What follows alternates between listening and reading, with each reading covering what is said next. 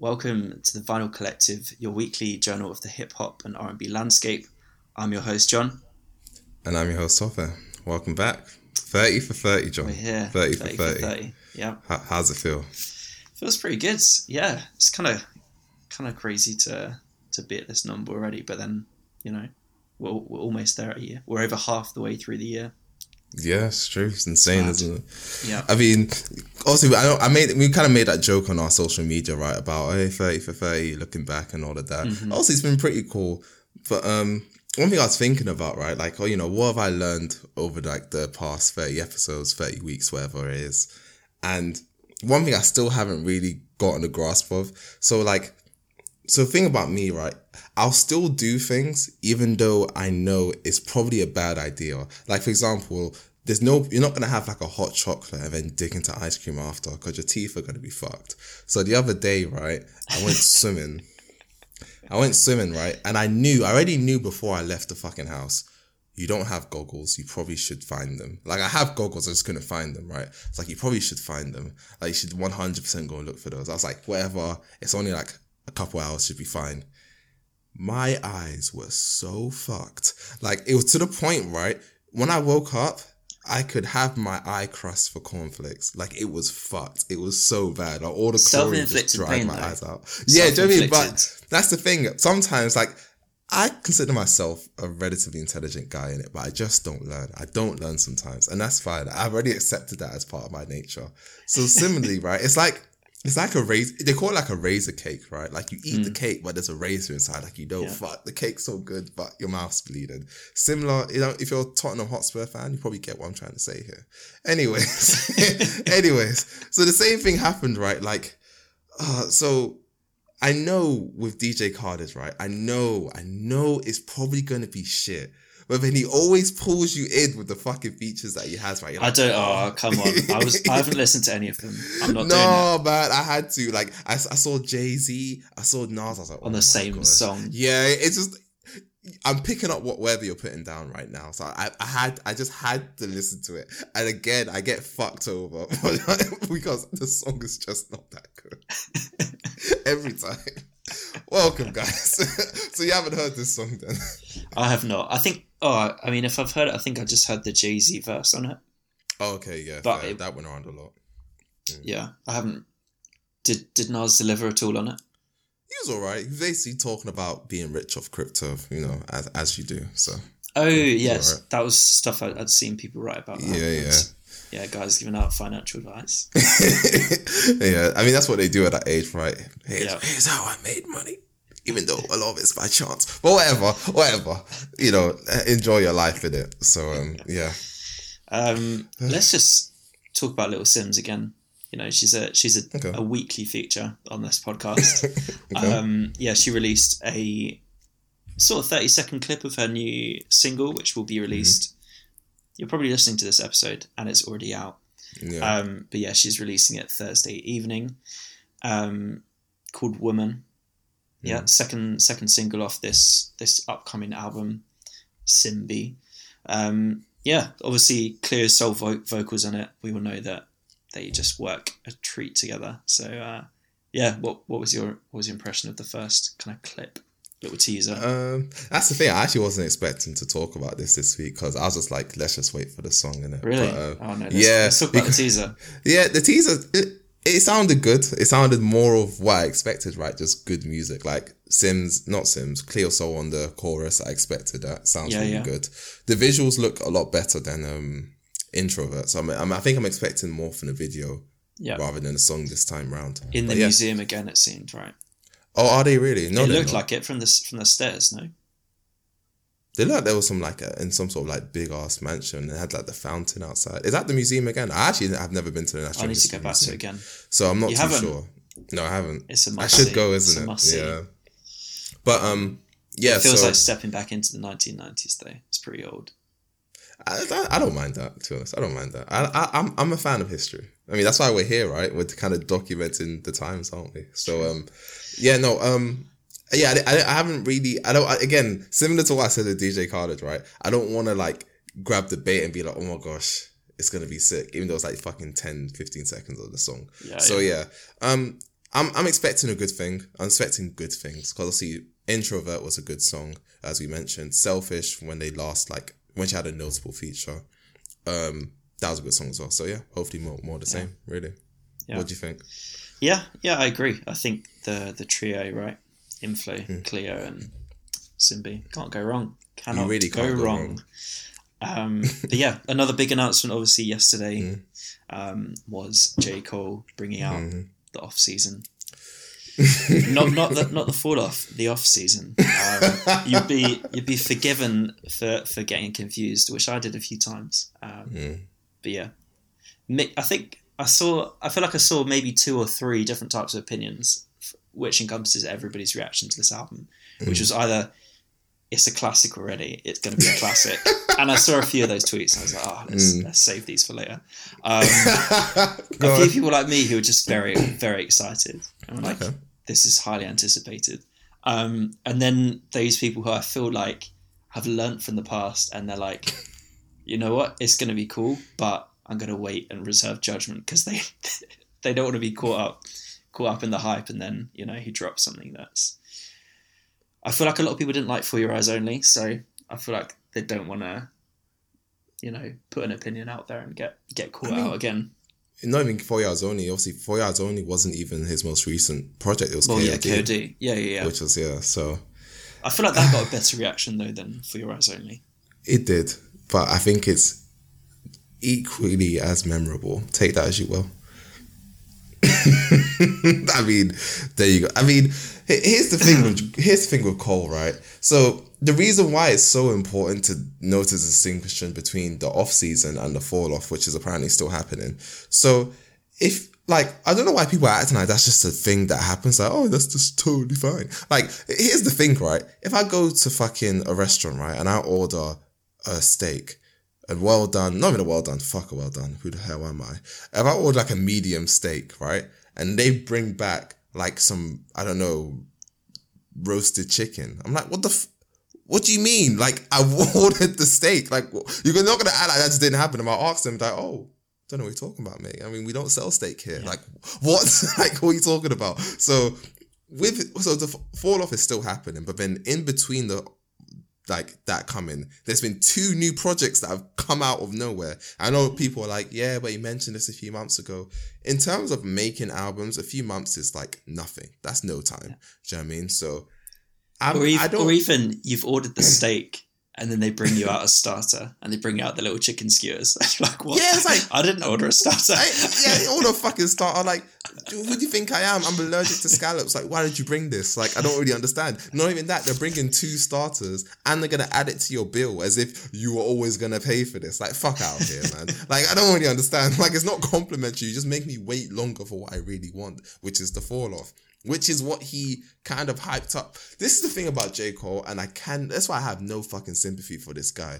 Because there's some people who have mad hype behind their albums, and it's because their work is so grand and so good. It's oh my gosh, I need more of that. Mm-hmm. But J. Cole's one of those guys, he'll put it on himself. He'll literally grab the 4/5, put it straight to his chest and be oh, what was it? For example, Black Friday with the when UK dot shit drop, bitch, never. Okay, and everyone's thinking what's happening in February, and it never happened. Okay, that's one time.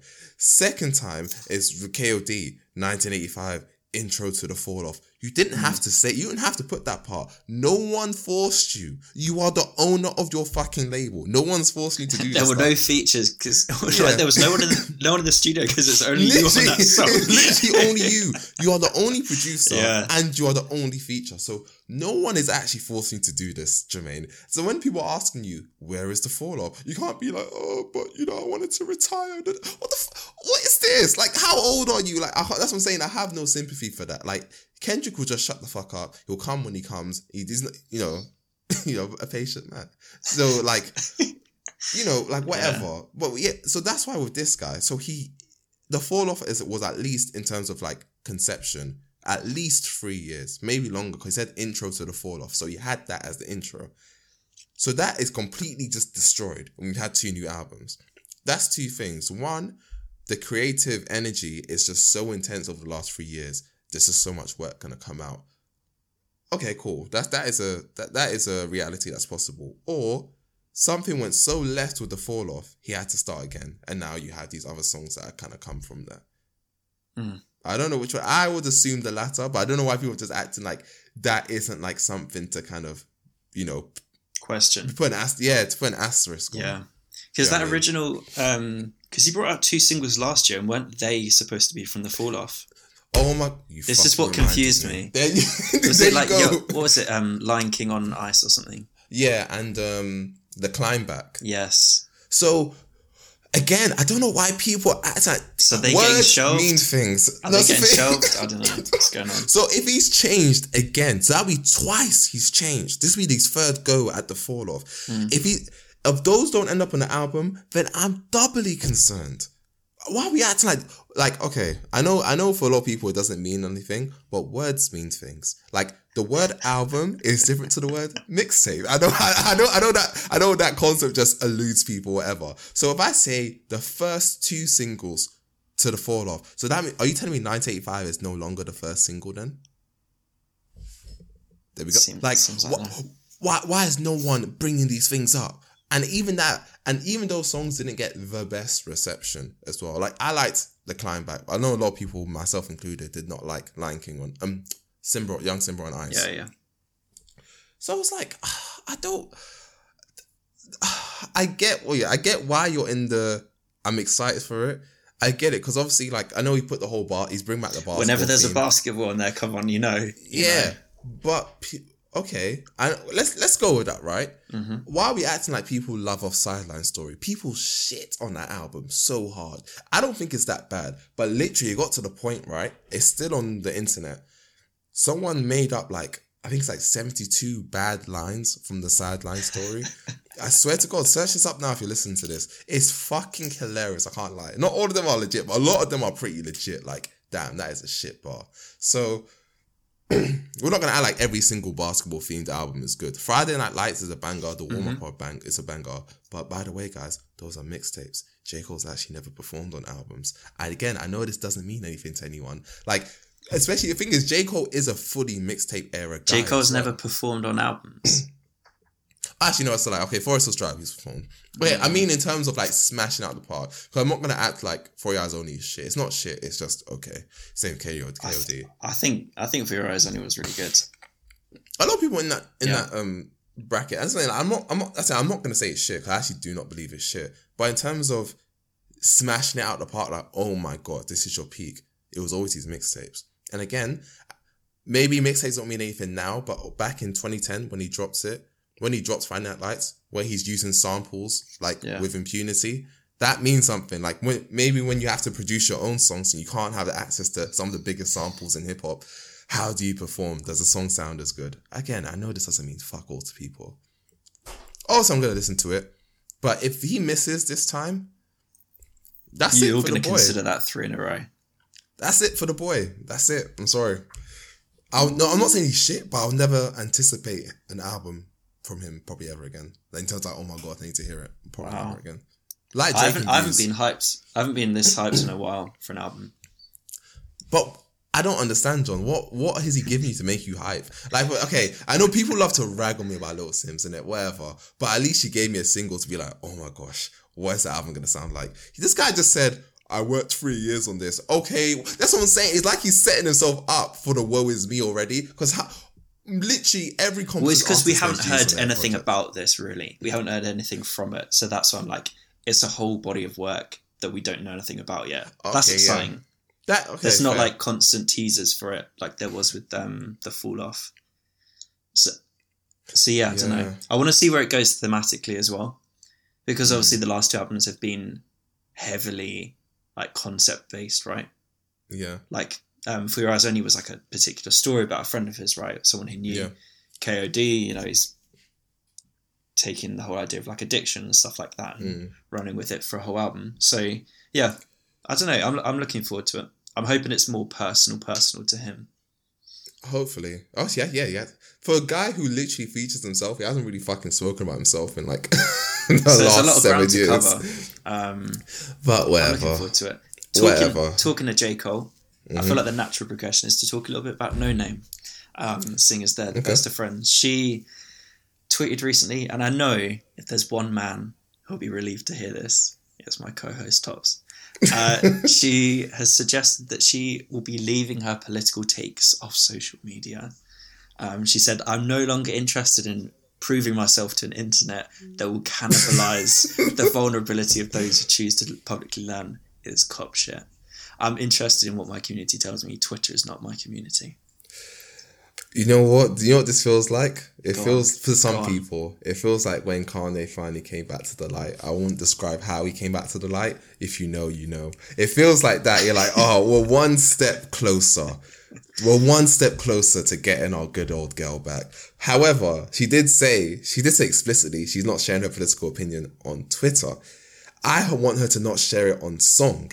That's what I want. I don't really give a fuck what you do in your personal life. So that's not my business. But when I hear your music, I want to hear good shit. So if she brings out more singles like Rainforest, I'm going to be upset. I'm not going to lie to you. So that's what I'm really waiting for. But if she's slowly realizing, and I hope a lot of people get to this conclusion, that social media is literally for the shit, no matter how much political posturing they do, then we can actually just be a regular human being and have, make good music. Like she literally said on the intro of Telephone, check my Twitter page for something holier than Black Death. And literally since then, it's been nothing but. So hopefully she can just go back to just, being a regular person. I don't think she can separate how she feels about the world from her music anymore. Like I don't even know if it's a skill. Maybe it's an ability that some people have to go, I have these strong opinions. I don't want that to be my music. Whereas she obviously does. It's not that I want her to remove it completely. I don't want her to be preaching to us. That's what I don't want. Because then you get shit like The Big Day. Do you know what I mean? Like you can talk about how you feel about stuff, but don't be telling people you need to do this, you need to do that, or people should be thinking like this. And again, similar to No Name, this is exactly the problem J. Cole has. Do you know what I mean? Where he comes across too preachy, he comes across as if he's figured it out. And hopefully, just to loop back on J. Cole a little bit, I really hope this is the album where he kind of lets that go and stops trying to not tell people what to do, or just tell people how to think. Just let that go and be a rapper. Just be a rapper. Why not? And I'm not trying to act like that woman who said to LeBron, sharp and dribble. I'm not saying that, but just don't lay it on so thick for one album. It's been 7 years. Just let it go and just be a guy. Just work with other rappers like a normal... why are you just that kid in the playground who just plays by himself? Everyone's like, oh, we need a fifth guy for the football team. You're just like, no, I'm just going to sit here. Do you predict features for the off-season? If there's no features, I already know I'm going to hate it automatically. Why? I know that's quite extreme to say. Unless he comes out with the best verses of his entire life. Then I know I'm going to hate it. Because that's 4 fucking albums in a row with no features. Who's going to like I guess you've made a point when you've done 3. When you've done 1, you made a point. When you've done 3. 3! For me, it's like, come on. Let's see you work with some talent. I think when you really put it in perspective, he hasn't really worked with another artist or producer in a other than the collab stuff. In a reasonable capacity. He hasn't really worked with one in 8 years. Middle Child does not count. 8 years. Be nice to see Jid on there. Oh, that'd be great, wouldn't it? Can you imagine? That'd be so good. Ooh, it's not going to happen, but can you imagine? And so I think Jid is the reason why he has a fire up his ass, because Jid came out of came out of nowhere. It's like, I'm going to take your spot.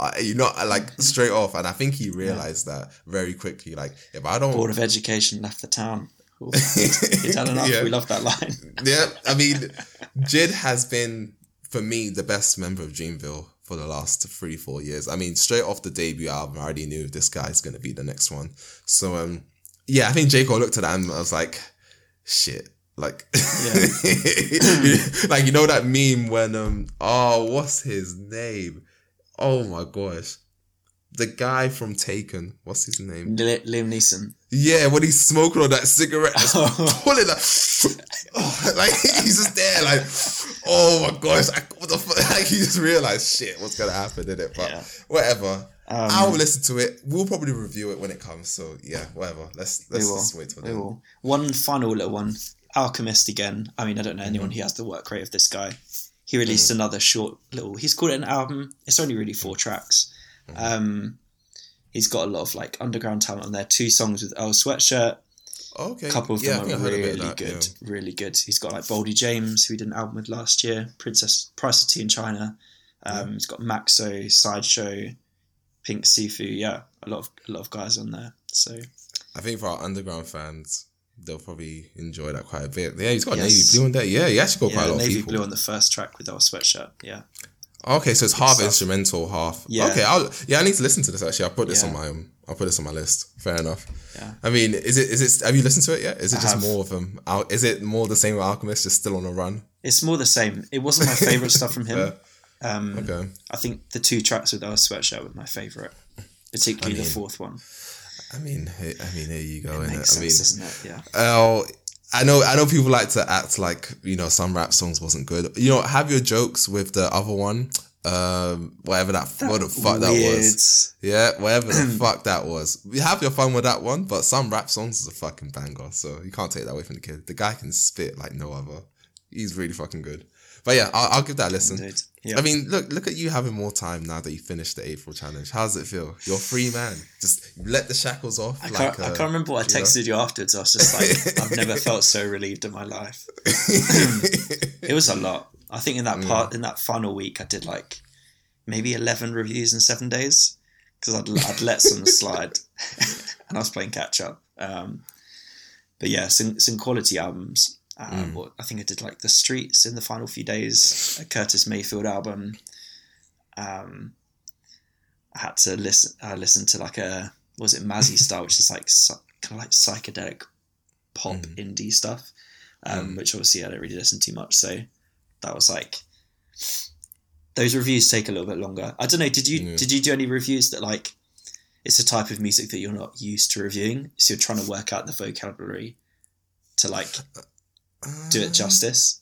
See, that's the thing. That's why I made that joke. So when Corday retweeted my review about his EP, so obviously John, in good spirit, right? Obviously John's a bit competitive. Second week you mentioned that. Go on, sorry. What was that? Yeah. Keep going. But yeah, so obviously he messaged me. He's like, obviously, I think John, he expected a bit more love from his reviews, and I get that. That's fair. But now I was like, look, John, you've got your list is like a 50-year-old man made this. Like, what the hell? Yeah. So my answer to that is hell no. I literally just put down stuff like I wanted to listen to or was within my like comfort zone, because 2 things, right?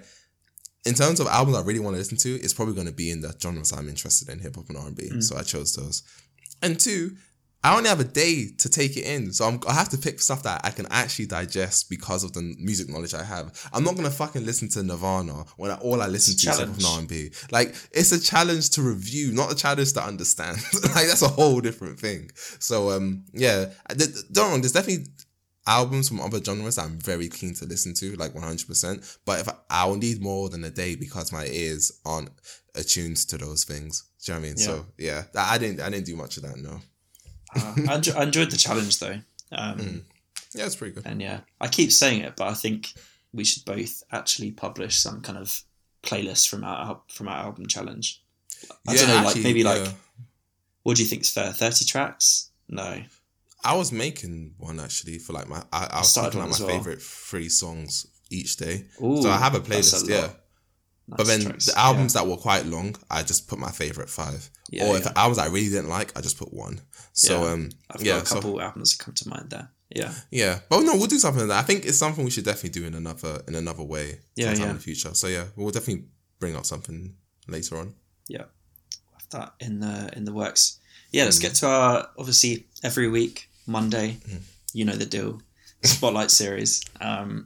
This week, our 30th artist that we brought you was Sampa the Great. So yeah, I guess for those that don't know who she is, she was born in Zambia, spent some time in Botswana growing up as well, and then obviously came over to Australia, where she studied. Was it in Sydney?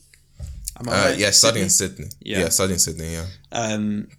And then since about 2015, she's been releasing music. So yeah, one of the things I found so interesting was like, I don't really know much about Australian music. Like, with the exception of, I'll say the exception of, what's it, like that band Krangbin or whatever they are. Krangbin. Fuck do I know? They do like the kind of like psychedelic pop. With the exception of them and Hiatus Coyote. Hiatus Coyote. From Australia, aren't they? Those two. I don't really know much about the scene over there. So So it's interesting to get an artist who's kind of based there. Yeah, for sure. I mean that's one thing that kind of opened my eyes, because I look back and don't get me wrong, I'm not bashing myself off or anything like that, but I look back, I'm like, wow, like we've really done 30 artists that most people probably haven't really heard of, or they haven't heard of at least half of them. Do you know what I mean? And now we've got one for our 30th one, was like completely just not part of the Western world. That's pretty cool. Do you know what I mean? Because I know people like to act like, people love to act like, oh my gosh, there's no music. When's Kendrick gonna drop? Whatever. When you realize how much music is out there that is actually good, you don't have to listen to all the shit stuff. You have to get through it. I understand that. But there's so much good music. And I feel like this was like a perfect example when I tried to tell people, like, look, this is someone who has never interacted with the UK. It's not an American artist. I don't think she's even really influenced by much of British culture, anything like that. And phenomenally competent. Getting co-signs from Kendrick, Miss Lauryn Hill, stuff like that. Do you know what I mean? So I mean, yeah, this was probably one of the most interesting ones. Like, wow, like I don't think I really heard anyone from Australia either. So yeah, this was definitely an eye opener for me. I agree. Yeah, I think this is definitely one of those like new artists. Like I don't really know anyone that's been listening to her prior to posting. I mean, if you do and you have, then let us know in the usual manner. But you should be a co-host of the show. Yeah. Bring you on. But yeah, like obviously, we suggested 3 songs. Like our 2019 album, we talked about on Instagram. It was a lot about kind of her identity, as you said, kind of living in 3 different countries, with obviously distinct kind of cultures, traditions, things like that. So, kind of dealing with that and working out her own identity, working out her own place in that is something that she looks at a lot on the album. And I know, on tracks like, on a couple of tracks, she says things like, what was it? I guess I found my fortune, and like, I don't need home to feel important. Yeah. And kind of realizing that that tangible thing she's looking for isn't actually tangible. And it's not about a location. It's not about, Australia is my home, or like Zambia is my home. It's kind of about looking more inward, which I thought was a really interesting message. Yeah, I think another thing about the album you mentioned, The Return, is that it doesn't have anyone I've ever heard of before, and a lot of it is fucking good. Like, I'm very surprised by this one. I'm not gonna lie. Like, a lot of this album is fucking good. The instrumentation is really well done. I need to find out what producer she's on. Like, producing is really good. I think one thing you mentioned in terms of like finding what home was like. So I think there's an interlude where her friend calls her. It's like some black Australian woman. It's like, look, like, I'm black, you're black. It doesn't like I'm black and I'm Australian. Like, that doesn't change the fact that I'm black. Do you know what I mean? I think that was a good message, because I think that's something definitely a lot of people on this side of the world can relate to, in terms of like, especially like first generation like black Africans or black Caribbeans, like, like I'm British, but I'm not really British. And it's like, I'm Nigerian, but am I really Nigerian? But it's like, home is what you think it is, like not where you kind of spend most of your time. Like, if you engage with Nigerian culture and and you're Nigerian descent, you are Nigerian. Like, you can't let anyone kind of take that away from you, even if your accent is changing because you're traveling around the world and stuff like that. So yeah, like, especially in terms of the artists who you kind of reviewed, this is probably one of the most polished ones, I think. Yeah. To be honest, especially on her first album. I know she had a mixtape before, but she sounds like someone who was like already kind of found her sound in a sense, or found what her bag is. Do you know what I mean?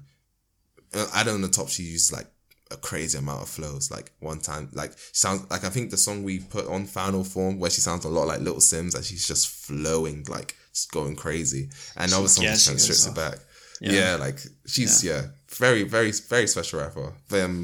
I think actually, sorry, you mentioned it. I just had a quick Google, and in terms of like production, I know we'd mentioned that she'd worked with was it Quez Darko? Yeah.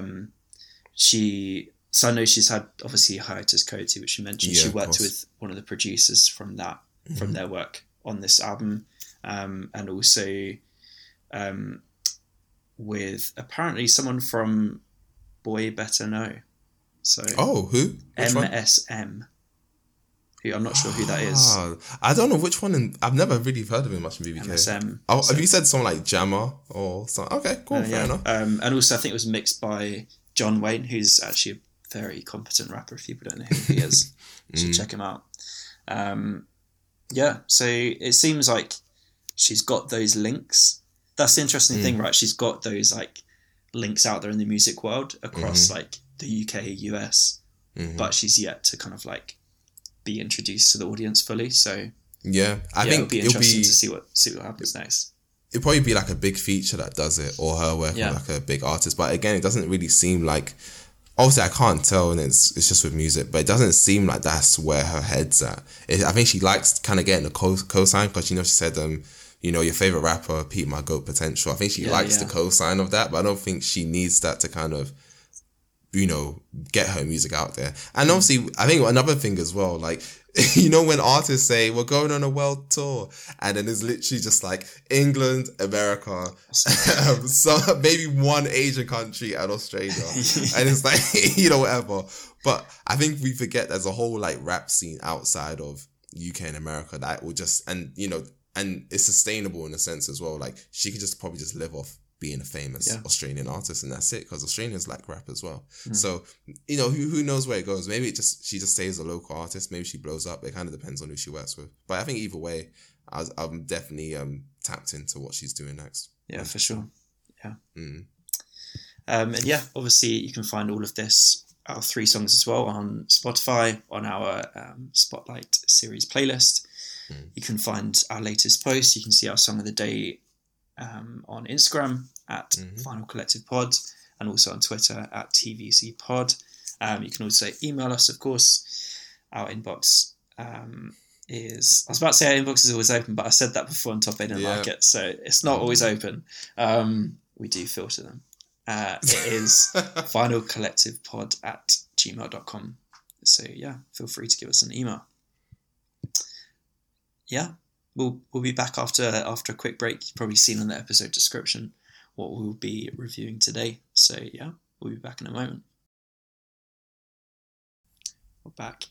So as you will have seen this week, we are reviewing. It's a 5-year anniversary of Skepta's Konnichiwa. Today, 6th of May. Today, 6th of May. Right on the money.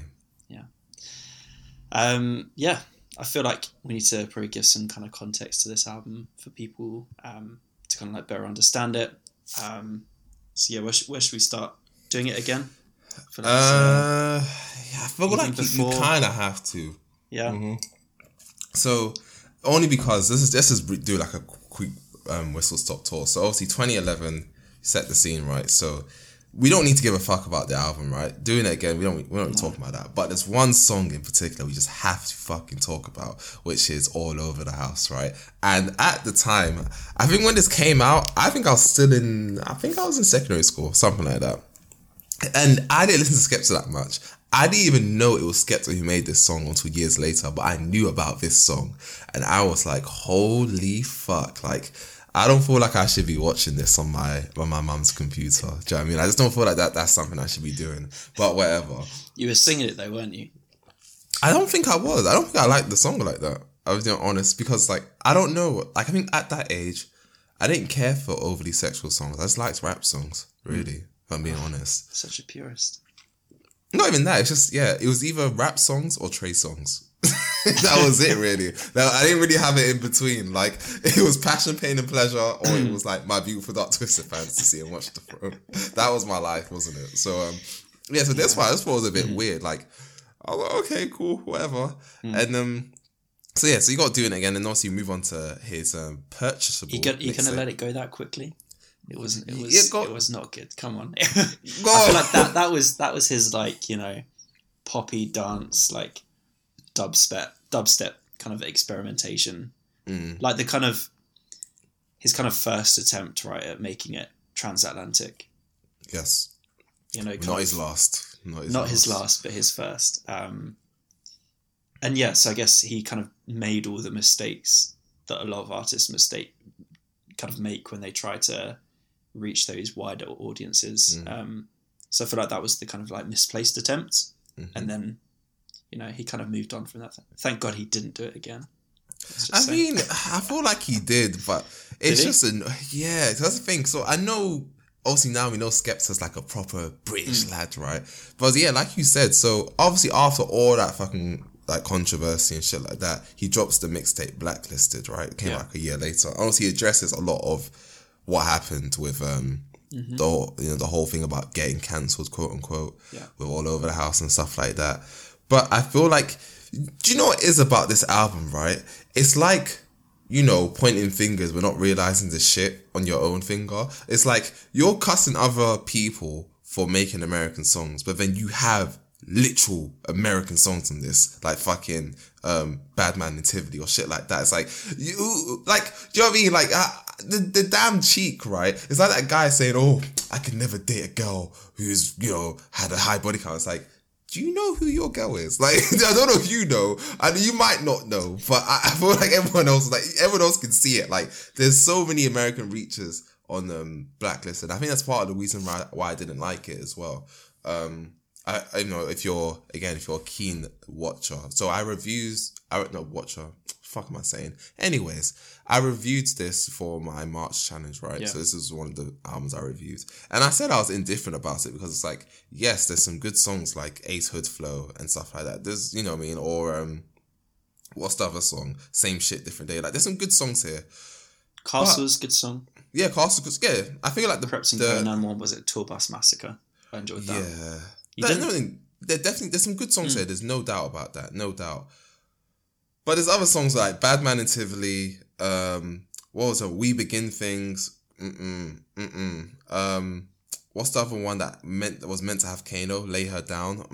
Don't like that either. Like, there's a couple songs I'm like, I don't know what the fuck's going on here. Are you trying to be like, it's like he still lives in that, like, garage era where it's like, that song we playing. I was like, no, like, it's 2012, mate. Like, we're way past that. So, what was I going to say? Yeah, so I'm just really indifferent about this one. I feel like this was his kind of meant to be like his, oh, I'm still here kind of thing. And it was like, oh, you still got a lot to prove, mate. I don't know where it's supposed to be his, like, his matured album, right? Yeah. Like, he's made the mistakes. He's coming back. And I mean, for me, I didn't hear it when it came out at the time. So it's obviously going back and listening to it. And it kind of makes sense seeing that progression. Yeah, of course. Yeah.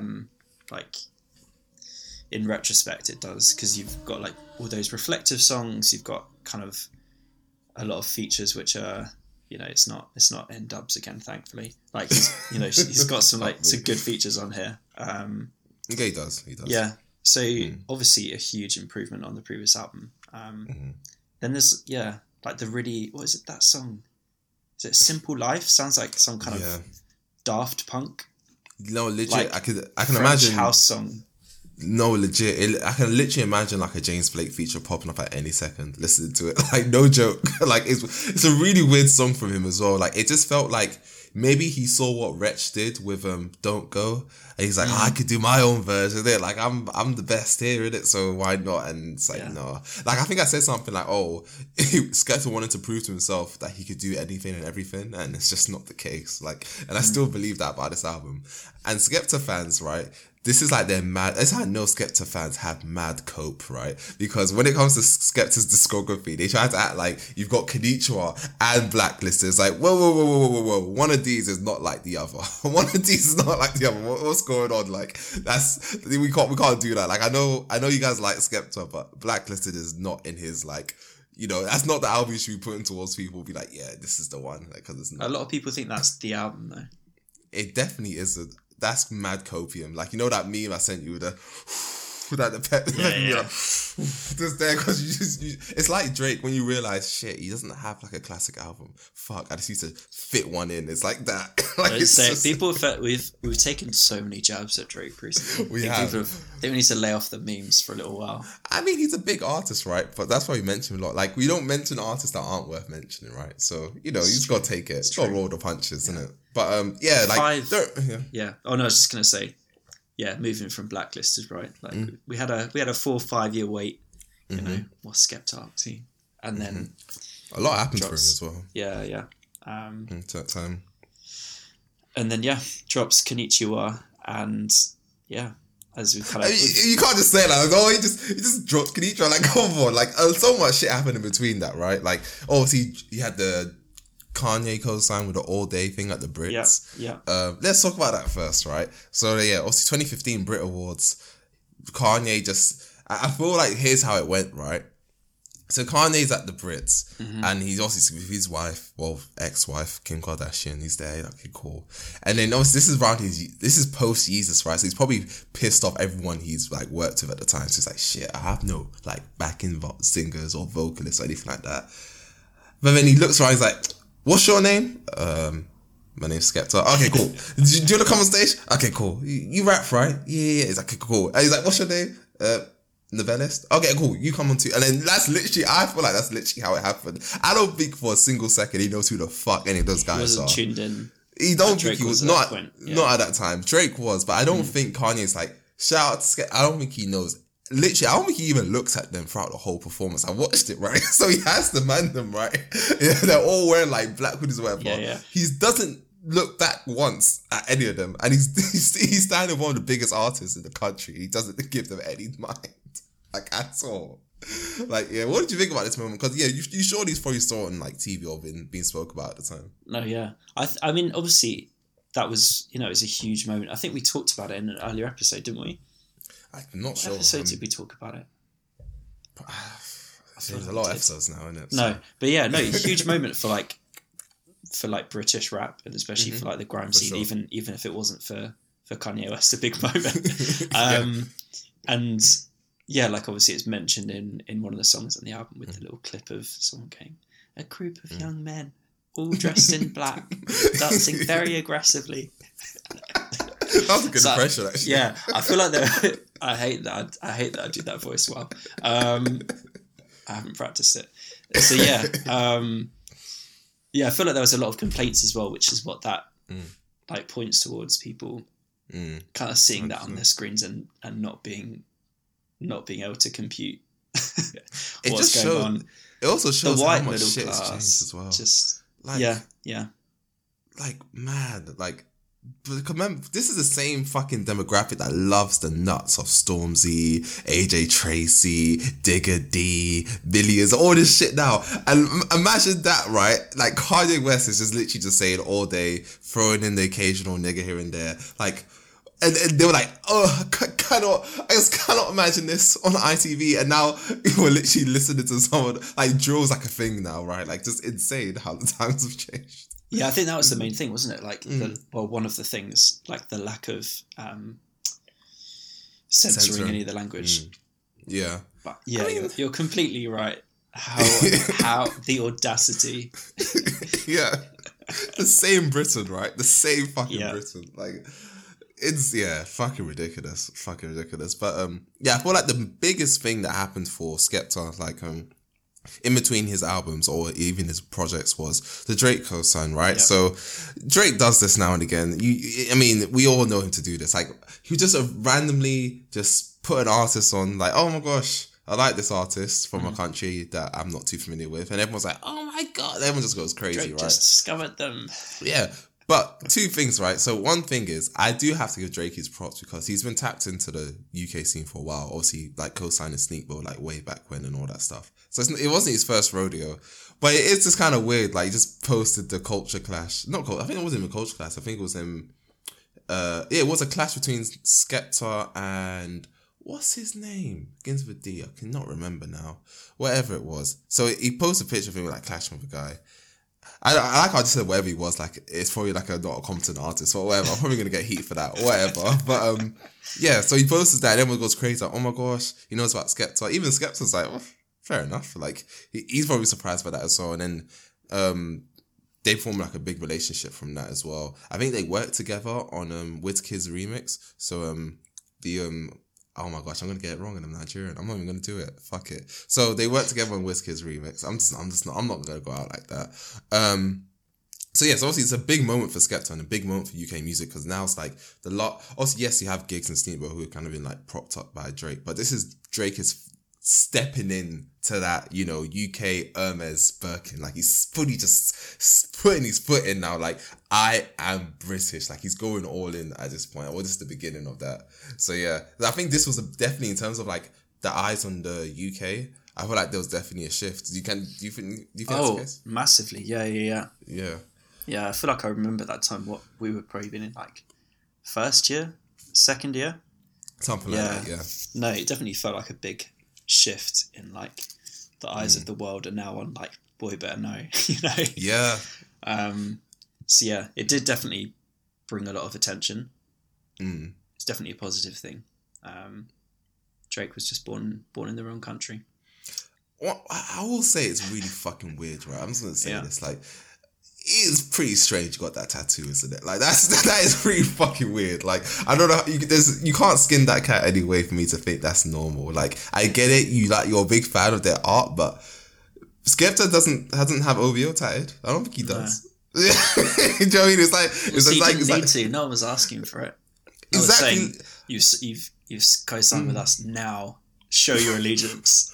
Literally unprovoked. Like, you know what it is? It's like your girl coming home one day. It's like, oh my gosh, guess what I got done today? 100%. I can imagine it now. He like turned up to the studio just unannounced, and he's like, boys, look. And he like pulls off his leg sleeves and is like, look. Like, what? Why do you like, oh, it's just like, that's just weird. I don't know. That's just weird to me. And it like, and I guess for them they were like, shit, how do we repay him? Oh, I guess we'll just sign you to BBK. Even though that doesn't mean anything to Drake. Like Drake being signed to BBK means fuck all. But they had to feel like, you know. I think it's in sociology was like if you do something for someone, like innately they feel like they have to pay you back, or there's two ways. They feel like they have to pay you back in a big way, or they have to find out you're a bad person, so they feel like they don't want to have to pay you back. And I feel like with Drake, it was like shit. Like he just seems like a genuine good guy. He's just really happy to be here. Like we just have to do something for him now. So fuck it. It's mad weird, isn't it? Mad weird. But yeah, they formed like a pretty solid relationship after this, didn't they? I mean, obviously why this happens, didn't it? Yeah. And obviously one of the songs which we'll get to felt like a Drake throwaway. But whatever. Cool. But then as you mentioned, we get to Konnichiwa, which came out again this time 5 years ago. Big year to come out. Obviously looking back, 2016 was probably one of the best years of hip-hop in a very, very long time, maybe even ever, some may say. Very strong year. And this is, and again, like we're in that phase where it's cool to be unapologetically British. Like J Hus and Millstack have been around for a couple of years now. Dave is in the mix now. He's obviously worked with Drake at this point as well with the 1 and 0 remix. Like a lot of things that happen. Up, like, yeah. Yeah, Stormzy's coming up now. I think it'll be like another year until Stormzy drops his debut. So Stormzy's not fully there yet, but he's getting there as well. He's still doing like Drake covers or whatever the fuck. So yeah. So you get this and it's like, okay, I've got all eyes on me. I need to drop something that is like, I feel like there was a lot of pressure for him to drop something that represented the entire country. That's kind of the vibe I kind of got, just given all this context. But yeah, would you agree? Yeah, I think there felt like there was, like this was going to be it, right? Like it was it felt like a big make or break when it dropped. It's like, I know, you know, he's had kind of, like he's been around the block for a little while, like probably at that point, like he'd been around for like a decade, which he mentions in the song, right? Yeah. But it felt like, you know, all roads lead to this. Yes. All roads lead to Rome. Like, you know, everything kind of led up to this album. So yeah, and I mean, didn't disappoint at all. And yeah, we talked before we started recording. We're like, are we going to say some crazy things today? I don't know. We'll just see what happens. But I don't know. Felt like one of the best like grime albums of the decade for sure. If not, is he gonna say it? If not the best, I don't know. Oh God. I mean, John definitely for the go on then say it. Yeah, I'm saying it. I feel like it's possibly the best grime album of the decade. You know what? I'm gonna do you one more. See, you know me. Come on, get your chips in, boys. So, not only is this probably the best grime record of the decade. Obviously, shout out to his brother, but you know, you had a good shot. But this is probably up until Grey Area, this was the best album the UK had in terms of rap, hip hop, whatever the fuck. It was the best one, period. And if you look at the decade, it's probably top 3 to top 5.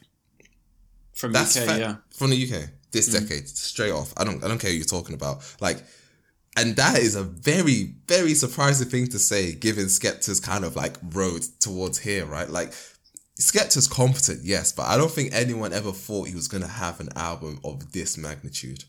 And there's no way you could have predicted that, because this was like pushed back like a couple years. I think it was meant to be another album. Similar to what we said about J. Cole. He did the whole J. Cole thing, was like, it's going to be another album. Then he scrapped that. Then it was meant to Konnichiwa. Then it was like pushed back a year and all that stuff. It's like, what's going, like, does he have it? Does he not have it anymore? And then here we get this, right? So it's like just an insane moment for him and the country. And then, yeah, I feel like, again, like it's one of those like, cultural landmarks for sure. And even then, I feel like it's the only album I'm gonna go harder. I'm gonna go even harder. Go for it. There you go.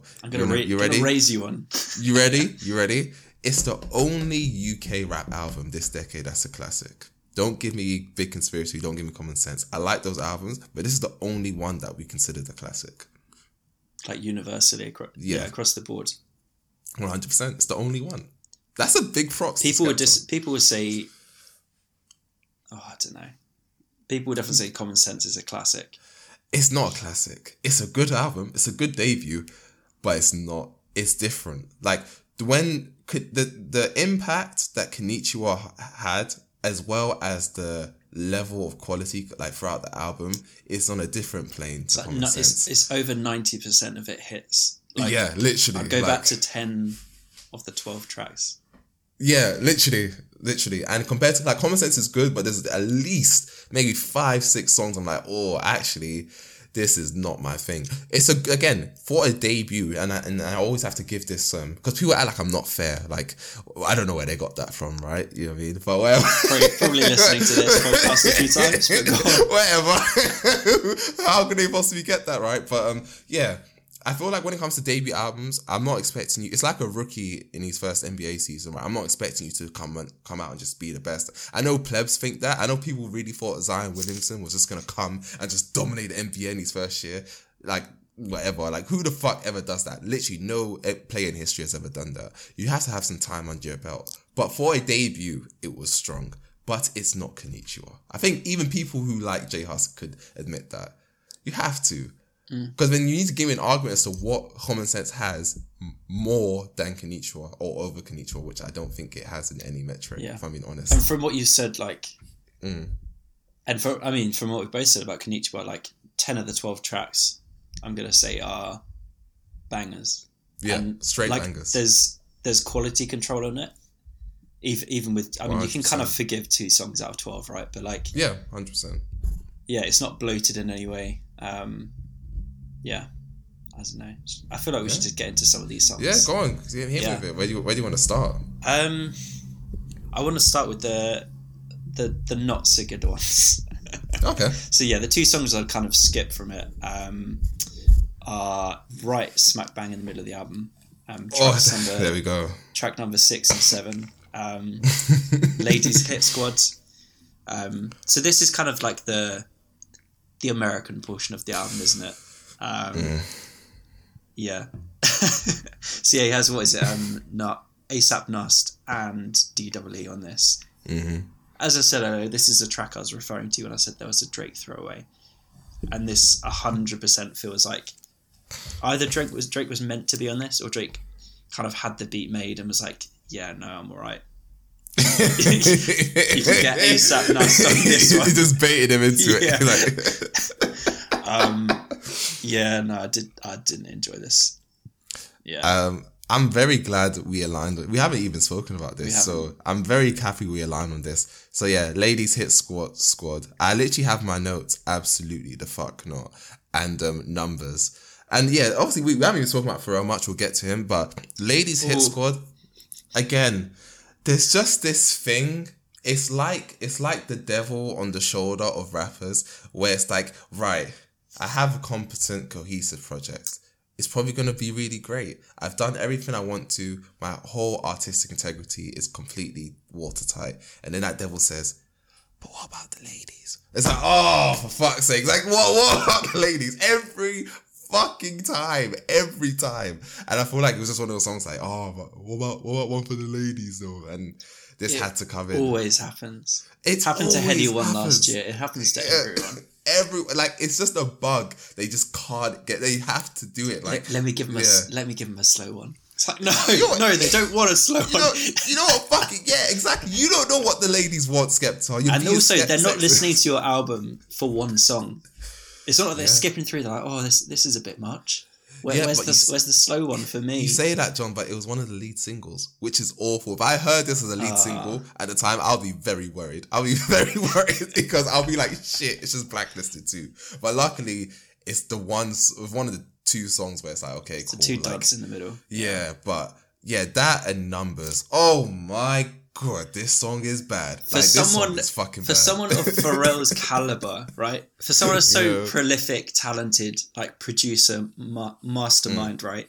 He is really capable of some shocking features. I literally think Pharrell has a clause where it's like, you gotta put me in, coach. If I produce for you, because he helped co-produce some of the songs here, or he was like an executive producer, I feel like he has to have a clause. Like Swiss Beats, it's the same fucking shit. It's like, put me in, coach. You gotta put me in. Like, it's part of the deal. But like, player manager is like, no, we just need you to manage. Yeah, literally. Stop getting on the field. You're 39. Literally like fucking Rudy playing for Derby and also coaching the fucking team. It's like, oh man, just gotta get in there, mate. Like, whatever. Like, this song, this is not. I don't know which one is worse out of the two, but this one, I think Numbers is worse. I think Numbers might be worse as well because the beat is worse for one and has some of the worst bars I've ever heard from Skepta, just period. Like, literally period. It literally has a line where he says, yeah, just picked up a new pack of the loud, smell that, wow. What the fuck? Like, what the like, it's bad. I'm like, man, like, you're lucky it's just two songs because I would have came for you, mate. Like, yeah, this song is bad. Like, not the transatlantic link up it should have been, to be honest. That's it. Got the X, got the purple, got the green. Because every day, man, I get lean. You see me on the front cover of a magazine, winning Sheen. Literally.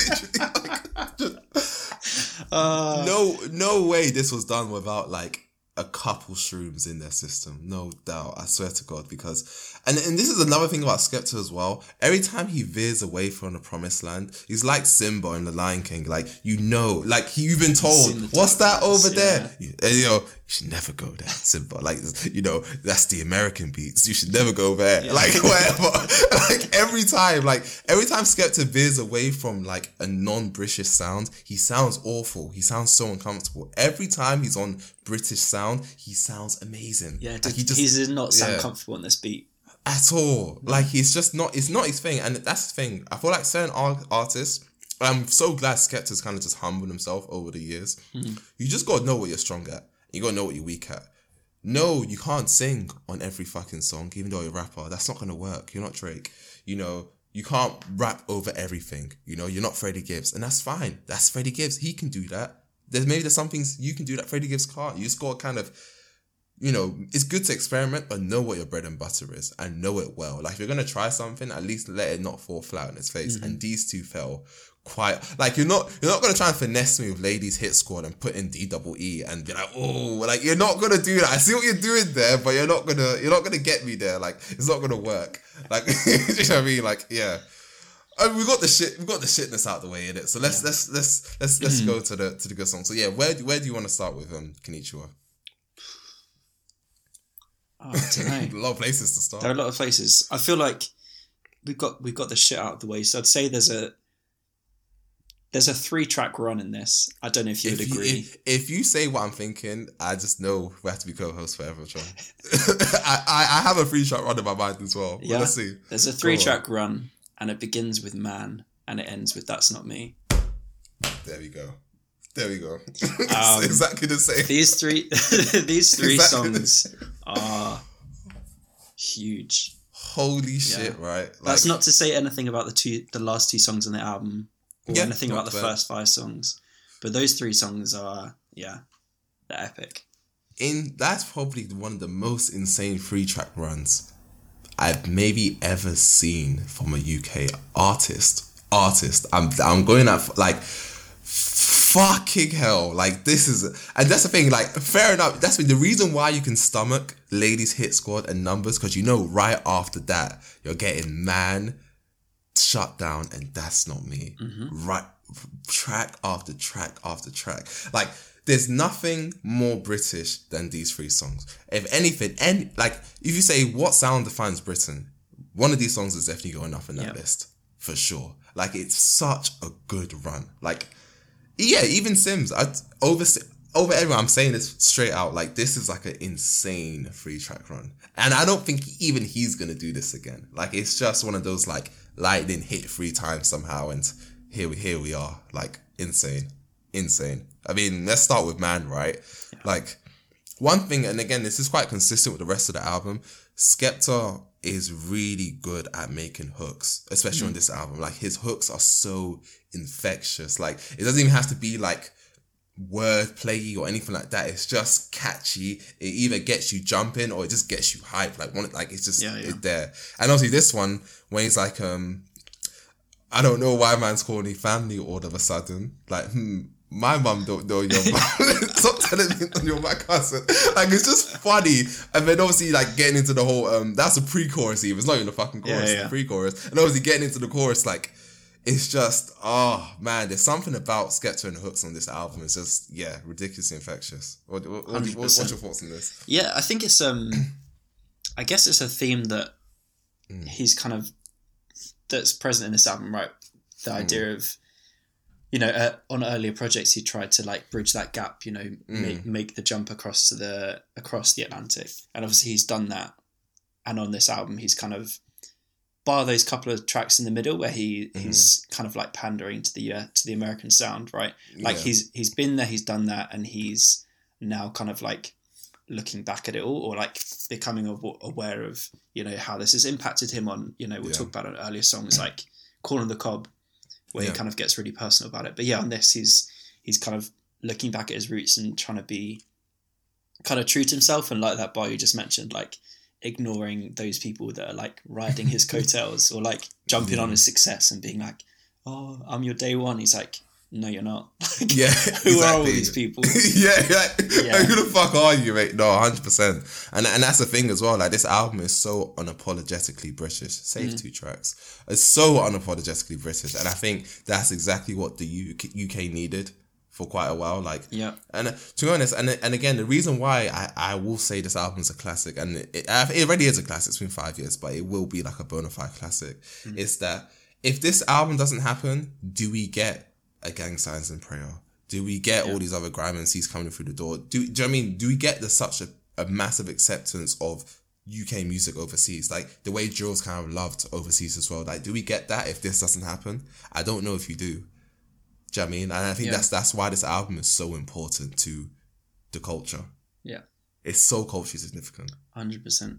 Because you've seen what the result is when he's tried to kind of change his sound, and like he said as well, there's a quote from him saying like, rather than breaking America, like I want Britain to be just another place that raps, because of, like that's how a lot of US artists first like started to enjoy British music, was through the like quintessentially British sound, because it's different, not because it's trying to imitate or like jump on American flows, but because it's something completely distinct. So that's definitely something that is not just about this 3-track run, but this album. 100%. And not even having Drake on this as well. Like I feel like that was a really good move from him as well. Very good move, because obviously there's so much hype. Like obviously him and Skepta have a relationship, going wild and stuff like that. For him to kind of take all of that, especially, don't get me wrong, like Skepta's always been a pretty big artist. Like he's probably been earning good money over the years. He's been independent for the majority of that time, but like past 10 or so years. Okay, cool. But then Drake, hits you up and it's like, I love your music, I'm gonna get your fucking record label tattooed on my arm. Most guys would be like, oh my gosh, you need to be on a song, like you're the biggest artist in the world, and this is Drake in his prime. This is like, you know, people are still on Drake's nuts, like super heavy. It kind of reminds me of when Stormzy rejected Jay-Z's feature. It's like that, but probably bigger. Like it takes a lot of guts to be like, I actually don't need that. I'm like, this album's gonna walk on its own, like perfectly fine without you being here. And I'm right in thinking that, like, for all Drake's association with like British music, I can't name many British albums other than Edna that he's on. What, Skepta? No, Drake. No, Drake. Yeah, that's true. Edna's the only album I can think of. That's true, yeah. Because he did the song with Dave, Wanna Know, but that's obviously not on his album. No doubt. Damn, that's true. No, I think you're right. Shit. Yeah, because obviously Georgia Smith was on More Life. Skepta's interlude More Life as well. Yeah, I think you're right, actually. Fuck. Yeah. So again, like, and it was definitely possible. Like, obviously we can assume, but it was definitely possible for him to do this. So, yeah. And I feel like a lot of people, again, because I think even since then, I think it's made it easier for people to be like, no, I actually don't need Drake on my song. Because he probably has reached out to like a Fredo or an AJ Tracy since then and be like, okay, let me jump in the song. And they're like, no, like, let's keep it British. Because everyone knows, right? And especially then, it was kind of like, not a diss, but it was like, oh, you know, here comes Drake again, you know, birthing another artist. And obviously Skepta is a well-renowned artist in his own right. So I think I'm so glad he kind of just stuck to his guns and just said, fuck that, do you know what I mean? So yeah. Honestly. 100%. And obviously, he did sample him on Shutdown. It was funny, but, you know.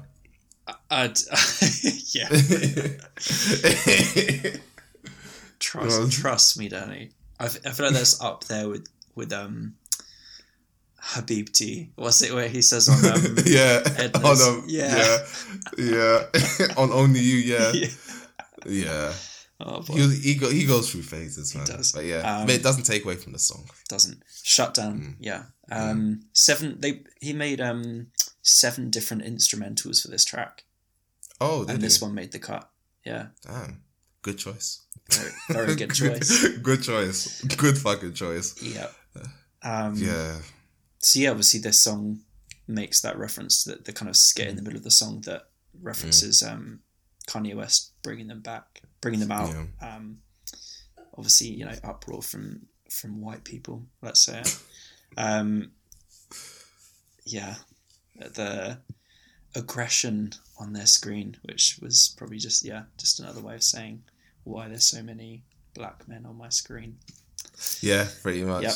Like, you know what it is? She probably literally just watched, like, I don't know, someone get killed on the latest episode of EastEnders, and I was like, fuck it. Like, literally, you watch that, right? Or you're watching, I don't know. Literally, like, it must be linked.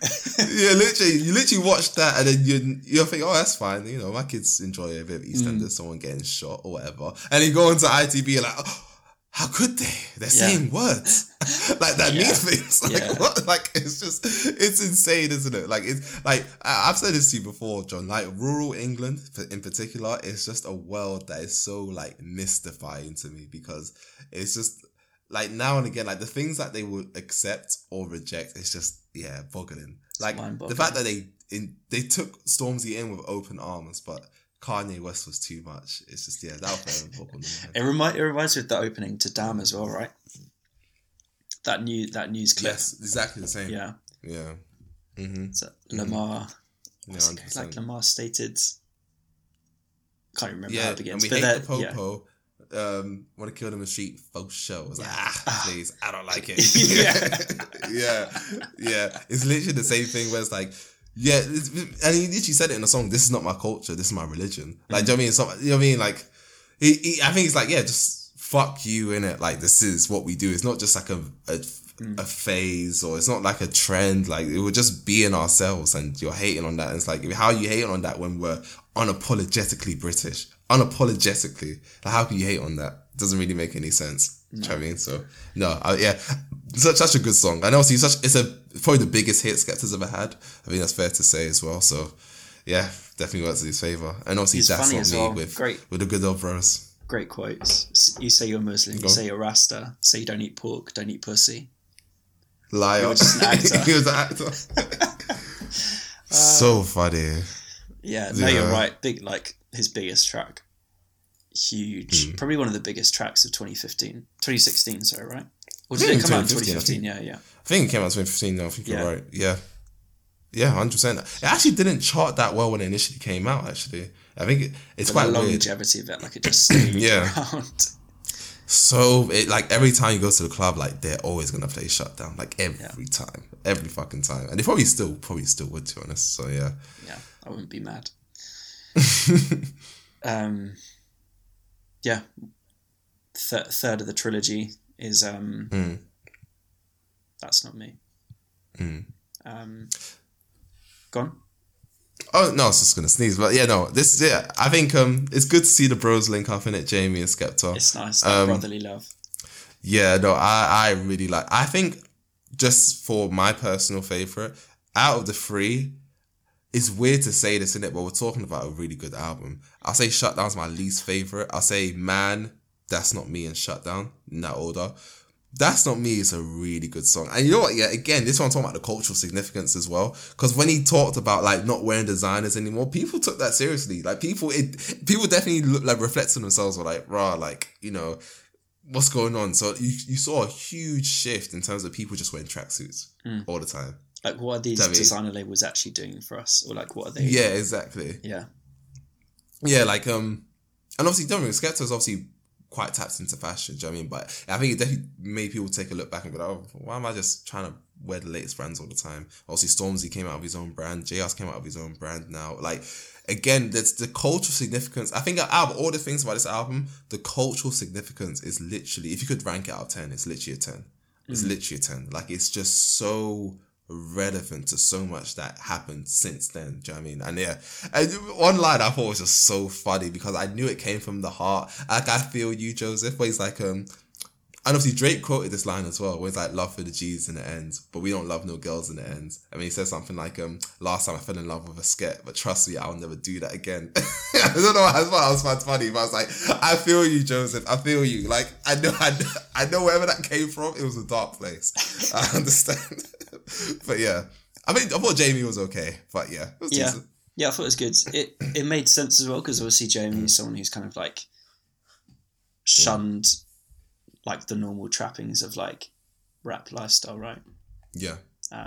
So yeah, it made sense to have him on that track. Yeah. Yeah. Sure. Yeah. Where should we go? Anywhere you want to go, let's do it. Let's go for Corn on the Cob. We'd already kind of mentioned Corn on the Cob, yeah.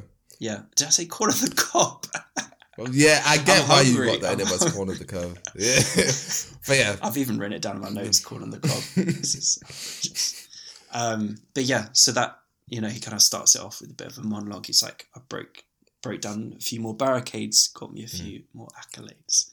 But yeah, it's a great, I think it's a great song, kind of looking at that idea of,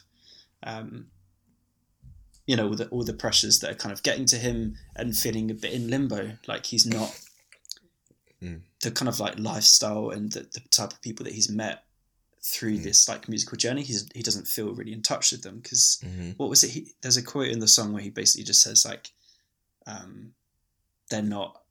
It's not like they're not legit, but like I don't feel comfortable with them. Yeah, when he's like, oh, like you know, I'm too black to be with them, man, but like I'm too ambitious to be the man them on the road. Yeah, that's in the skit at the end. We'll get to that. We'll definitely get to that because fuck me. But yeah, because I mean, on Doing It Again, obviously he had a feature from, was it Puff Daddy? Yeah. Yeah. So obviously, like he's been there and he's been in the studio with these people, and obviously doesn't feel. Maybe I don't know whether it was Puff Daddy, but doesn't feel the connection with the people that he's met at the top. Yeah, for sure. I mean, he has a video where he speaks about this. Shout out to Mike's from Slime Talk. He directed me towards this when I was doing Blacklisted. In terms of it's called Underdog Psychosis, where he's kind of basically talking about literally what we're talking about now, where he feels like, you know, a large time you kind of felt like you're meant to be in a certain position or a certain place, but really and truly you just need to basically saying that you just need to back yourself in it. Like you just need to focus on what you're doing and don't worry about all the other stuff or how much money you're getting from whatever and stuff like that. So I think this album this album actually does kind of cover a lot of that, because it does feel like he's finally gone to a place where he's not concerned about what the reaction's going to be. He's just doing what makes him comfortable. Mm-hmm. And that's always a good place to be as an artist. But then, yeah, I mean, obviously the song itself, Corner Curb, is good. Like, I have a quote from here where it's like, us man are blazing Powers, them man are blazing Benson. My brethren said it's his birthday, took him on stage with Drake and Section. That is a flex. That is a nice line. Like, do you know what I mean? Like, I like that. But, obviously, Wiley's verse was good on this one as well. Like, Wiley was cool. But the part I really want to talk about is the phone call with Chip, you know. And don't get me wrong, I get the message of it, but I thought it was weird, did it? Because, okay, right. Because the way I kind of took it, right, is like, I've come to you, I'm definitely down bad. And then he's just saying, you're going crazy, fam. I'm like, wait, I'm literally pouring my heart out to you. Like, if I say to John, yeah, I don't really know, like, my career, like, I'm, my partner, I don't know where it's going. Like, you're going mad, fam. Sort it out, what? Come on. Yeah, sort it out. Like, what? Like, I'm literally trying to open up to you. Are you telling me you're going crazy? Like, yeah, I want to know what you think about this skit, John. I thought it was funny. And I also thought it was a bit upsetting. both, similar reasons, right? Like, Chip's just kind of, it's that funny situation, right? Like, I feel like people laugh a lot of the time about how guys try and like express vulnerability with each other and try to express emotion. And that's how this conversation feels. It feels like that Chip's uncomfortable with hearing this, hearing Skepta talk to him in this way. And he's like, I don't know what to do with this. Yeah. Sort it out. Come on. Yeah, sort it out. So I feel like that's their shorthand for having a DMC, a deep motivational chat. No, 100% agree. Like, even then it's like, one thing I thought was so funny when it's like, them man don't want to talk about. They don't have a fucking clue. It was so funny. It took me all the way the fuck out. Like, I don't know why I found that so fucking funny, but I did. Yeah, like, I get the premise of it, innit? But I feel like maybe Chip was not the right person. Maybe your brother, maybe your sister. I mean, they're pretty relevant in the scene. Like, they could have told you were doing great, but whatever. I get it, innit? But I just thought it was I won't say toxic masculinity, but kind of like that. Like, I'm literally breaking down and you're just telling me I'm moving mad and power up. Power up, yeah. What is he said at the end? Superpowers, fam. Supercharged, bro. This is why you can never tell a guy that a woman cheated on you, because literally that's what's gonna happen. Like, look, my heart's broken. I caught her in bed with another man. Power up, fam. Powers. Yeah, he'll be crying. He'll be like, the mission's deeper right now. You don't understand. You don't know how. Not everyone got the ring. He would tell me, the mission's deeper. I'll be like, I saw her in Missionary. Like, what's going on? Sorry, I'm here all night, guys. I'm here all night. But whatever, yeah. I just thought it was weird, didn't it? But I get it, but it was weird. And there's a couple places like that in this album where the skits have just not resonated. So let's go to the next song, right? Crime Ridden.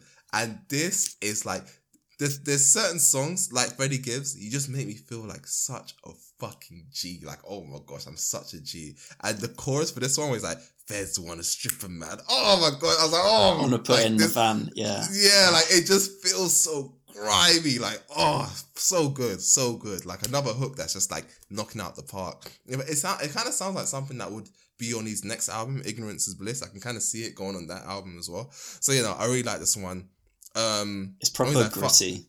Proper gritty. He's like, fuck that, I ain't a Chippendale. Like, I was like, okay, cool. Like, do you know what I mean? Like, I love it. I love it so much. And also he's talking about getting in a fight with someone in the club for spending do you think that happened? I don't know. I'm not convinced. Do you feel like this is like a situation that actually happened? Oof. I don't know. I don't want to say no because I don't know. I don't know what his past is. So, but yeah, there are so many great lines in here where he's talking about those situations. He's like, what is it? Made him shmoney dance. I made him rock away. Yeah. No, good song. Do you not think he did? Do you think he didn't? I mean, if he did, then fair enough. It's an interesting story. If it didn't, I think it showcases a good storytelling ability from Skepta, actually. So I think either way he kind of wins, isn't it? But yeah, I mean, I think in terms of the lyrics, yeah, they were funny. I didn't take much in terms of lyricism, like, oh my gosh, he's spitting, but like, I just thought, oh, it's a story that kind of got out of hand. He's talking about literally praying, begging for his life in court. So part of me is like, did this happen? Like, what happened? I didn't really. I was trying to search as well, like in the news, Skepta gets caught in a fight, but I didn't find anything, so I'm not too sure. But good song, anyways. Like the chorus is more than makes up for it in this one, like 100%. Yeah. But again, one thing we need to mention is this video game skit, right, where they're on Xbox Live, whatever.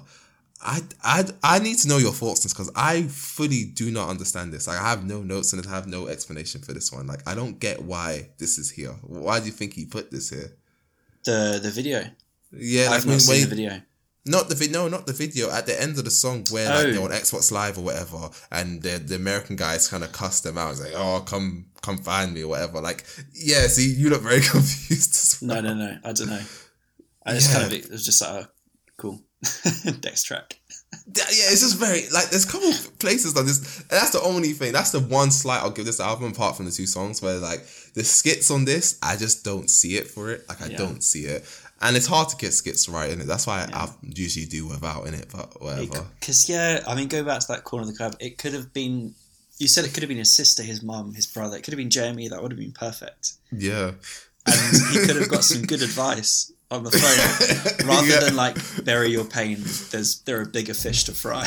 Literally, there are bigger works, bigger things going on. He tried.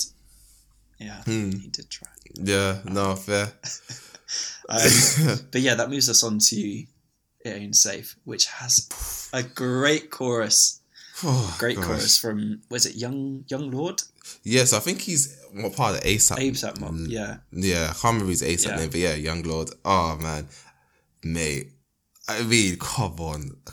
Like, you can't hate this song. You actually can't hate this song. No. Like, it's impossible. Like, this is... It's the most infectious hook on the album, I'll say that. Yeah, for sure. Like, it's just... Oh, man. Like... Every hook, and this is very rare for an album. Like, there's some really good albums. There's some fantastic albums.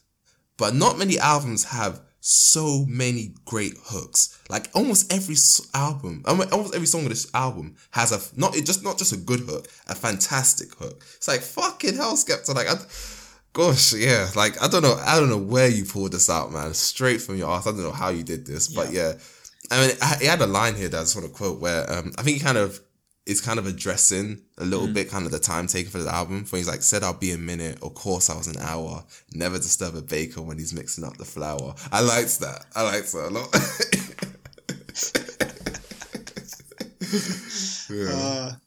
Some great lines in that song. Where did he even find, and how did he choose Young Lord out of all of the ASAP Mob? That's the part that doesn't really actually. So that's interesting, right? So in 2014, for the Culture Clash, so Skepta was the current champion of Culture Clash, and one of the people who was going up against was the ASAP Mob. So I think they came over. So it was actually beefing, but clashing against ASAP Mob. Yeah. So I think before the Culture Clash happened, he made a song with Young Lord. Okay. And that's how the song kind of came about. And there's also another ASAP guy. I know we like to act like it doesn't exist. I think, is it Nudie or something like that on Ladies Hit Squad? So there's two ASAP guys in this album, but obviously one... Oh, it's ASAP Nast. Yeah. One is not like the other. Yeah, one is not like the other. So yeah. I think so before he made a couple songs with the... Obviously he did, didn't it? Because obviously Praise the Lord comes out a couple years after, and that's fucking amazing song. Great song. Great song. So yeah, he probably just kind of got locked in with the ASAP Mob whilst they were here. So yeah, that's probably what happened. Yeah, and then obviously we've done those middle tracks. Let's talk about the title track. That has to be one of the most important songs on the album, more times than not. So obviously that kind of starts off the entire album. Actually, and let's talk about the title as well, right? So why call it Konnichiwa? Because that's one thing that I think a lot of people don't really kind of discuss. Like, why call it Konnichiwa? Why not just call it, hi, I'm Skepta? Why not call it welcome? Like, why Konnichiwa? Why do you think he kind of chose it to be in Japanese for a British album, for a very British album? I've only really like thought about it in a very shallow sense of being like, okay, I don't know. It's strange, isn't it? Let me throw you something and I see what you do, right? So obviously Skepta has been gone for like 5 years album wise, so yeah, that's a long time for an artist who isn't like, he's not a legacy artist at this point. He's a big artist, not a legacy artist. So he's gone for 5 years. He's obviously had so much like exposure between that time. Kanye West, Drake, all this insane shit, right? So he knows when he drops this next album, he's gonna have a whole new fan base. Yeah. There's gonna be a lot of new people tune into him. Yeah. So why not call it Konnichiwa? Because that's international. Yeah. And this album's gonna be seen internationally. So it's kind of like an international introduction to Skepta. So put it in a different language to kind of show that international flair. What do you think? It makes sense. Yeah, I was kind of thinking about it in the sense of like, I feel like Japan has quite a large like hip hop and like grime consumption. Like there's a lot of consumption of that particular genre of music. And I know I've seen so many kind of like, so many people talk about the way that like hip hop and R&B has been like consumed in kind of like Southeast Asia and then reproduced amongst artists, and there's like no recognition of where that influence has come from at all. That's an episode for another day. No, it's like that meme where it's like you know that meme where someone gives something, it's like, you made this, and then they go away like, I made this. Like, that's what it's like, with the Asian scene. K-pop's just come out of nowhere. Yeah, where does this come from? Who could have thought it, right? But yeah, I'll continue. So yeah, I get that. I don't know. I feel like there should be a deeper reason, because it feels like just a bit of a random title otherwise. Yeah. No, I get you. I think there must be a reason for it. I do think it's I'm gonna go with it like, the stamp as well, British stamp. Do you know what I mean? He's mailing himself out to the world. Yeah, exactly. I think it is like some sort of like a mark, like, okay, this is like my international debut in a sense, and it really was. So maybe he kind of just knew it was gonna pop the way it did, given all the kind of stuff that happened prior, which is fair. And I guess Konnichiwa being foreign and him being foreign to the people who will be consuming it. Yeah, it's possible, but yeah, that was an interesting name. I like it. I don't dislike it. I say it's just interesting that you call it that, like, instead of anything else, like anything else. Not even just call it Skepta. Not even a self-titled. Yeah. You know what I mean? But yeah, like, so the title track, obviously, I think you get the whole message of what of why he's at this place now and what he's trying to achieve. Because obviously, he lost a child, he lost his friend, so Lukey. And again, Drake wore the shirt for him, like Lukey's World. It's on his Instagram somewhere. So so I think him kind of losing, obviously, a friend and a child gave him a lot of perspective on what actually matters. Is it the cars, is it the clothes? Like, is it the devil in a new dress, or is it like me just, like I said, he's got no patience. He's got no patience. He's got no time to waste. It's like, what did you kind of take from this? From to me, it just felt a bit like what you said. It felt like a mission statement. Like, he's been around for a decade. He's not messing around like this time. Like, this album is his, what's the word? Is it? Magnum opus? Yes. Magnum opus. That's the word. Yeah. Because obviously there's so many like references to, like you said, to his past, to how he's got to where he is right now. So, just feels like he's aware of like the moment that this album is. So I kind of took from it. Yeah. And then obviously, I mean, we haven't talked about lyrics, and obviously, I like Novellis. Like, he's not bad, but one thing I will say is a bit of a bait here. Obviously, the song's called Lyrics, but I don't feel like Skepta is lyrically just murdering it. Like, I would have kind of expected that from the songs. Obviously, like, lyrics for lyrics calm, but I kind of understood the song to be like an ode to like rap battles, or to like what like grime is kind of based on, which is like trying to, obviously like compete or like put the other person down, dissing each other, right? And obviously Skepta, that's kind of how he kind of like rose to fame in the first place, was through that 100% beef with what was his name? Devilman. That's the man. Come on, yeah. Fucking got it. Yeah, Devilman. And obviously, like, as we said, like rap battles and dissing and sends are like one of Grimes' linchpins. So yeah, like banging song though. Yeah. Again, another fantastic hook. Fantastic hook. Like how he kind of like laid his voice and kind of put it behind the production as well. Like, you know, people don't talk about Skepta as a producer enough, and I feel like this album, he definitely has some sick producer chops on this one. I can't deny that. Like, it's pretty impressive. Like, good song. Yeah, I think I actually like Novellis' verse more than Skepta's actually, but I think both come to it. It does feel like a clash. Like, you got that one verse, you got the hook, and then you got the other verse, and it's kind of like they're both kind of repping their set kind of thing. Yeah, no, I thought it was good. I thought again, Skepta's just being hilarious as well. Where he's like, when he's talking about your girl looks like work, man wouldn't beat that even if I was burst. So fucking hell, Skepta. Like, whatever. Yeah, there are a lot of funny lines in this. No, I'm just reading through it, but no. No, he's just Skepta had a good balance. Like, again, just in Konnichiwa in general, like, he didn't have to come with like mad lyricism or anything like that. He was just so direct and to the point. And I think that's why a lot of these songs work. He's not trying to be anything other than direct. He's not trying to do anything else. It's exactly what it says on the tin. And again, I think for a lot of people, and again, I know I say this, but we have to keep saying it because people just won't get it the first, second, or third time. We just call this album a classic, right? John said it's the best grime album of this entire decade. I said it's the only classic the UK has this decade. It has no concept. Not really.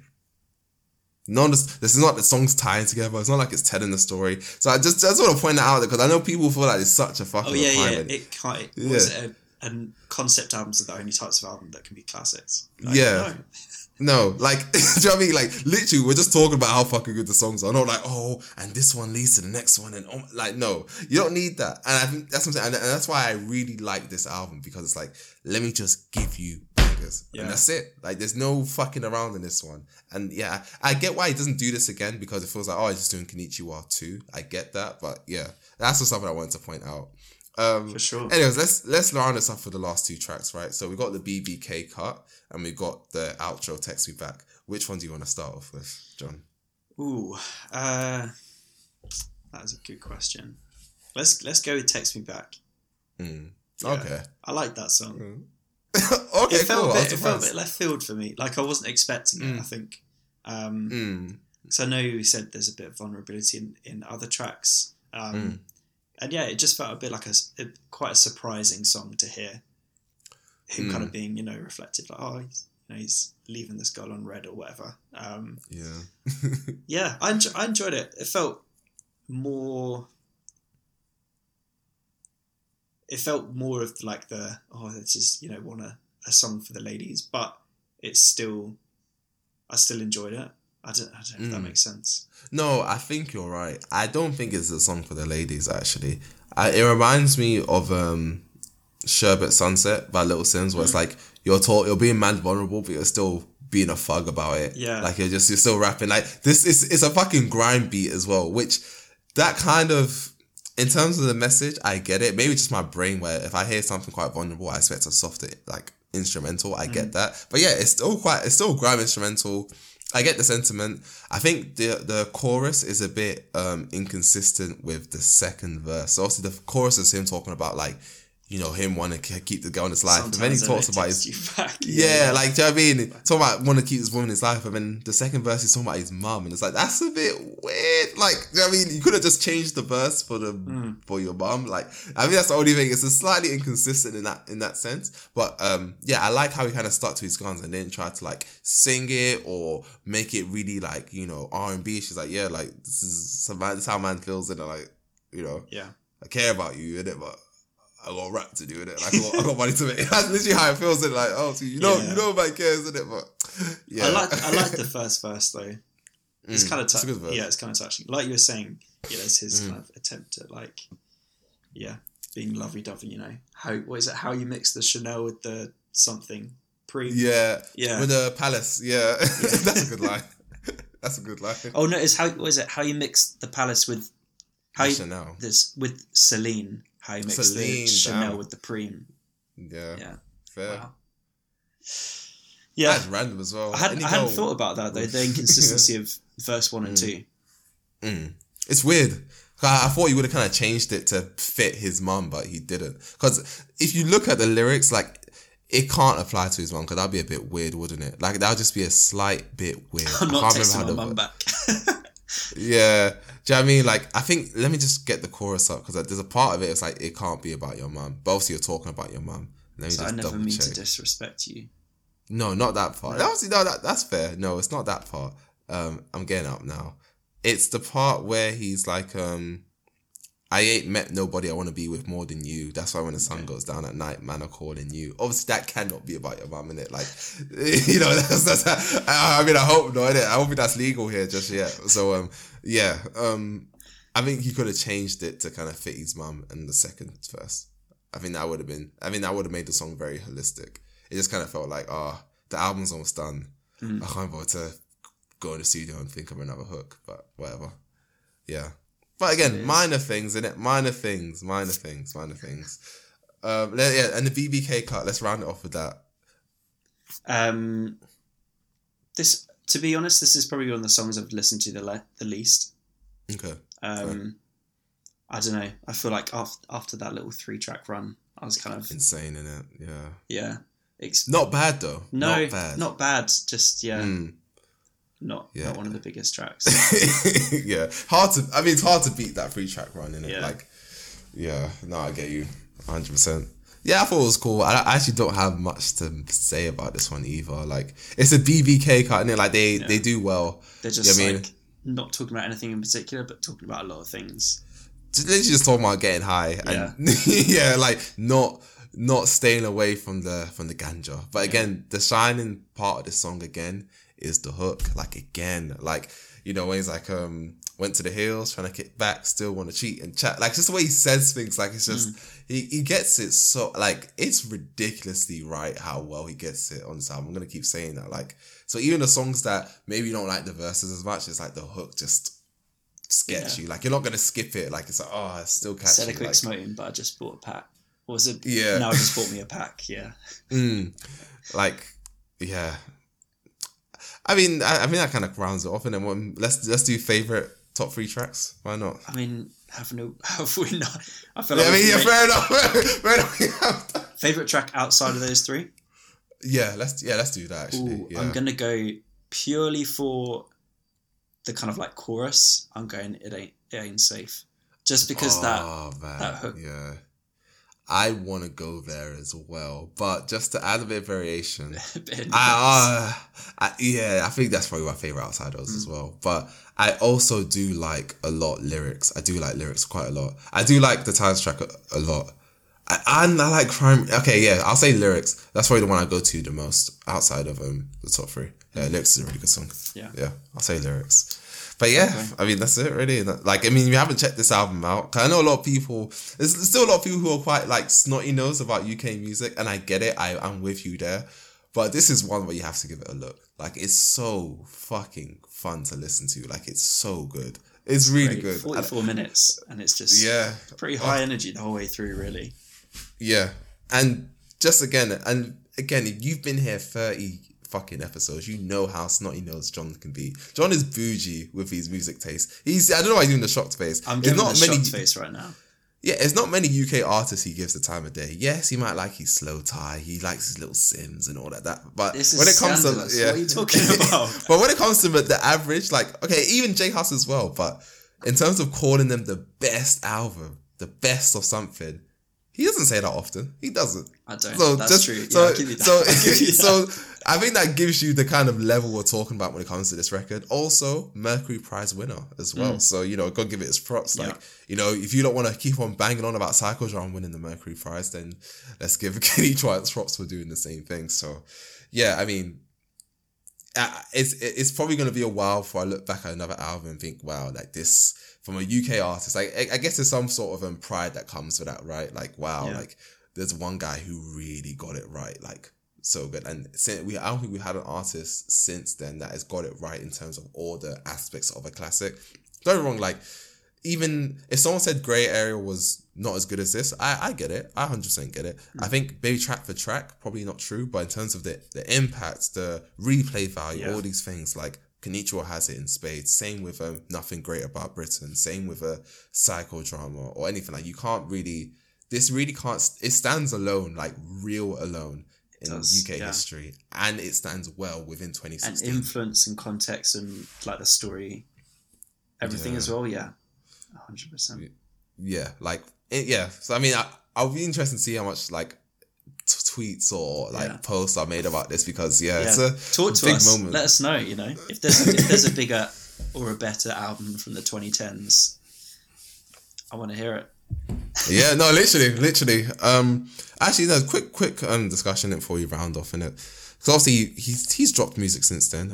We've been going an hour on the beat, fair enough. But so obviously he dropped Ignorance is Bliss like a few years after that. Do you feel like he kind of progressed in sound more, or do you feel like what are your thoughts in terms of that album? Do you feel like he kind of thought, let me just do something different, or do you think he's kind of stayed with that like formula like, right, it's UK only from now on and let's just keep going from there? I'm about to sneeze. Okay, so keep talking. Yeah. I think I'll give my opinion. I think for me, he's definitely kind of kept it British. Like, again, I'm not expecting you to make Konnichiwa twice. Like, that's perfectly fine. But it definitely feels like he's finally gotten to that point where he can keep it British, but still be experimental with the production. So songs like Grease Mode, What Do You Mean, Love Me Not, like even with the love songs on this one, I feel like it might not be as good and the cutting floor might not be as great, but he's definitely found a bag where it's like I can continuously make good albums from here. So what's your thoughts? I enjoyed Ignorance is Bliss quite a lot. I mean, same. What was it, the J House song, What Do You Mean? Yeah, Glow in the Dark, big song. I mean, not the high, not like the consistent highs of Konnichiwa, but I feel like there are enough great songs in here to be like what you said, like he's reached a kind of bag and he's kind of staying in there. No, for sure. Like that's me. I don't know why people act like it's Konnichiwa and Blacklisted. I'll say it's Konnichiwa and Ignorance is Bliss. I say this is top 2 albums. Like I don't care. Obviously, we're not talking about doing it again. Like obviously, absolutely the fuck no, isn't it? But yeah, in terms of like top 2 Sketcher projects, okay, Microphone Champion, I kind of get it because obviously that has some big songs like Too Many Man. Like I get that, but in terms of a whole cohesive body of work, it's definitely these 2. So interesting enough, I don't think his time is done. Like he's had some great features as well along the way. Like obviously he worked with Slow Tie as well, stuff like that. Obviously ASAP Rocky. I think he has a couple more in him. So I think that's what's exciting about this part of Skepta's career. Like I know it's been quite a long time, but I feel like we'll reach a point where it's like, actually, no, he's far from done. Like he's far from done, and he's not 40 yet. So yeah, interesting. It's interesting to see what that does. Watch this space. I feel like that kind of wraps it up, really, doesn't it? Yeah, no, we're done. It's been a long episode. So as we say every week, you can let us know on Twitter at TVC Pod, Instagram at Final Collective Pod. You can email us as well at finalcollectivepod@gmail.com. Give us your thoughts on the episodes. Retweet, quote tweet, do whatever you want. Don't message us, but quote tweet and let us know what you think. And obviously, leave us a review on Apple Podcast if you're feeling so kind. And it's our 30th birthday. Be ever so kind. It is, yeah. On YouTube as well, if you're listening on there, give us a little comment. And I feel like we should go on to our Now and Then playlist. Yes, sir. We're going to have a bit of a British week. Okay, cool. So my now song is going to be Pray by Avellino. Oh, which is a great song. Second Avellino song on the Now and Then playlist now. think you added. What did I have before? You I think I added added one. I Rich. can't remember what it was. Rich. I think it was Rich Soul. It must have been Rich Soul because that's probably my favorite Avelino song. That's a fucking banger. But yeah, okay, Avelino go on. he did say he's working on the greatest UK rap debut album. So we'll see what happens. Oh my gosh, yes. Damn, he still hasn't dropped that. Since album. 2017, That's fair. he hasn't dropped a project. Yeah, because Fuck Your Opinion was okay. Cool. I'll be interested because I mean, big things to look forward to. Okay, cool. Okay. My then song is Mastermind by Skepta. Okay. I don't hate that. You don't I hate do it? not hate that. Okay. I don't hate it. All right. I don't hate it. That's good. Hit me with yours. Okay, cool. So my now song. Actually, I'm going to do two because I think we should probably talk about her at some point, but not anytime. So it'll be two songs from Princess Nokia. So the first one is going to be Sugar Honey Iced Tea. Mm-hmm. So that's from her album last year, Everything's Beautiful. Yeah. And then the other one I'm going to go with Saggy Denim from her other album, 1992 Deluxe. So yeah, I've been in my Nokia bag for the past week or so. Wow. She's one of those artists that, you know, like you don't listen to often, but when you do, you kind of get stuck there. Two choices from her. So it's a coveted spot in this album. She must we're gonna have to start. I think she's good when we hit the hit time. Good artist, isn't it? But yeah, we just haven't really spoken to her haven't spoken about her much. Yeah. But yeah, that's fair. That's it really. Like the man said, find us on all social media platforms. Next week have a pretty good episode. We're gonna have two guests on our first double trouble in it. So yeah, so catch us next week. We're gonna be talking more British stuff. Should be an interesting conversation. So yeah, happy Konnichiwa Day. See you guys next week. Till then.